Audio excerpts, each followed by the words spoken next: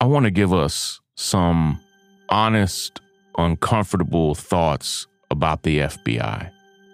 Because as we see Donald Trump and other conservatives attacking the FBI and talking about defunding the FBI, what I see a lot of liberals and Democrats now doing is defending the FBI and bragging and raving about the FBI. But historically, this organization, this branch of the government, has not been our friend.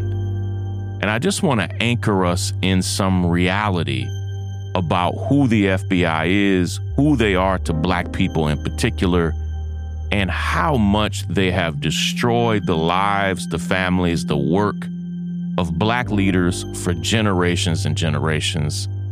Let's not be dumb here. Let's not begin celebrating them as if they're our heroes. Let me unpack and explain it. This is Sean King, and you're listening to The Breakdown. The Breakdown. The Breakdown.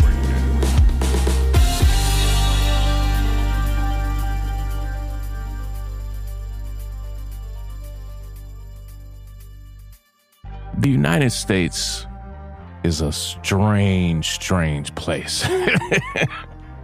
This place is so peculiar because after hundreds of years of mistreatment by law enforcement in America, Black folk finally started saying, you know what?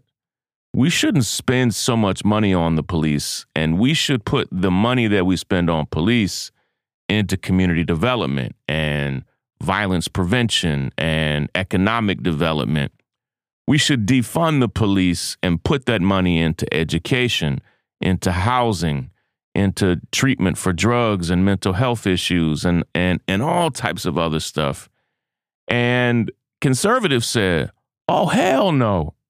How dare you say defund the police?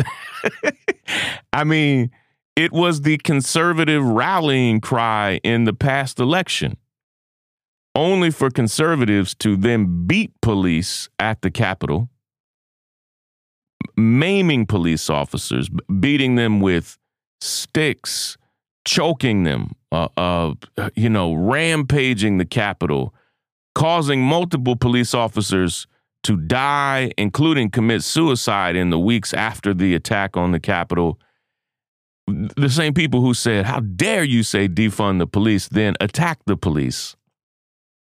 And now those same people who said, how dare you say defund the police, are now saying, well, we want to defund the federal police, the FBI. And that's what they are. They're the police of the United States federal government. And it's hilarious and crazy and wacky all at the same time, because what you learn is you learn a few things. You learn that the people who said they opposed defunding the police, it wasn't that they opposed it. They just didn't think them being defunded were in their best interest at that moment in time. But as soon as defunding the police, or hell, beating and killing the police became something in their interest, they were all for it. In other words, they flip-flopped in a matter of months, honestly, from opposing defunding the police to then beating and maiming police and killing police to then saying, let's defund the police. As long as it was in their best interest, they were fully willing to flip-flop in that moment. And the weird thing that I'm experiencing now is seeing a lot of liberals praise the FBI, defend the FBI. And here's the thing, just listen to me carefully. And if you're commenting on this without even listening to what I'm saying, I have nothing to say to you. I don't want anybody killed. Like, I'm not for, killing families of FBI agents because Trump and conservatives are now attacking the FBI. No, I'm not okay with that. But this thing that because the FBI is now Trump's enemy, that they're now our friend. You know, this whole thing, the enemy of my enemy is my friend. And I've said this before on here. That is rarely true. And in this case, the FBI is not our friend. They are not. They have done very little good for black people in America. I can count on one or two hands the instances of good they've done, and there are literally entire books on the horrible things they've done to us. Their office, their headquarters, is still named after a racist mortal enemy of black people, J. Edgar Hoover, who was as despicable a scoundrel as the American government has ever had. It's crazy that that building in 2022 is still named after him. But listen, we have monuments of men who owned human beings all over this country, men who were human traffickers. We have monuments to them all over this country. And so, yes, of course, it is widely accepted all around by historians from all walks of life that J. Edgar Hoover was a horrible, despicable human being. But the FBI building is still named after him. And they've continued to do his bidding. Most people believe, at a bare minimum, listen closely, that the FBI did everything they could to destroy the civil rights movement, the Black Power movement, and any other movement that's followed. Any black nationalist movement. Most people believe, and I have read the FBI papers on Malcolm X, on Dr. King, on the civil rights movement for a long time. It was my thing. I'm talking about 20 years ago. I was obsessed with trying to understand what did they do to infiltrate the movements and destroy them from the inside out, and how can we avoid that? And what we understand is that they literally helped destroy the civil rights movement.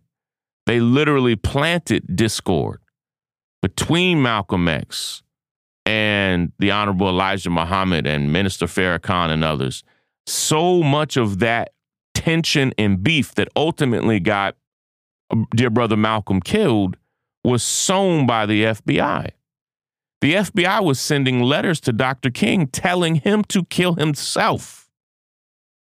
And to this day, the American government will really not unleash and declassify all of their papers on the assassinations of Dr. King and Medgar Evers and held JFK and Robert Kennedy and others for that matter.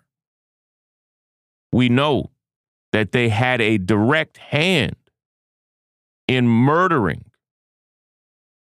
important black leaders, not only in the United States, but around the world. They are not our friends. Just 2 years ago, let me make it personal.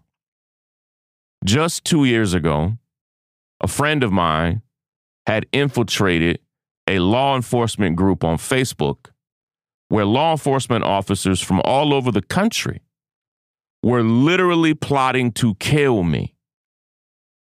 My friend then took screenshots of all of that, sent them to me, where they were using their real names, literally talking about assassinating me, saying when they would meet up, how they would do it.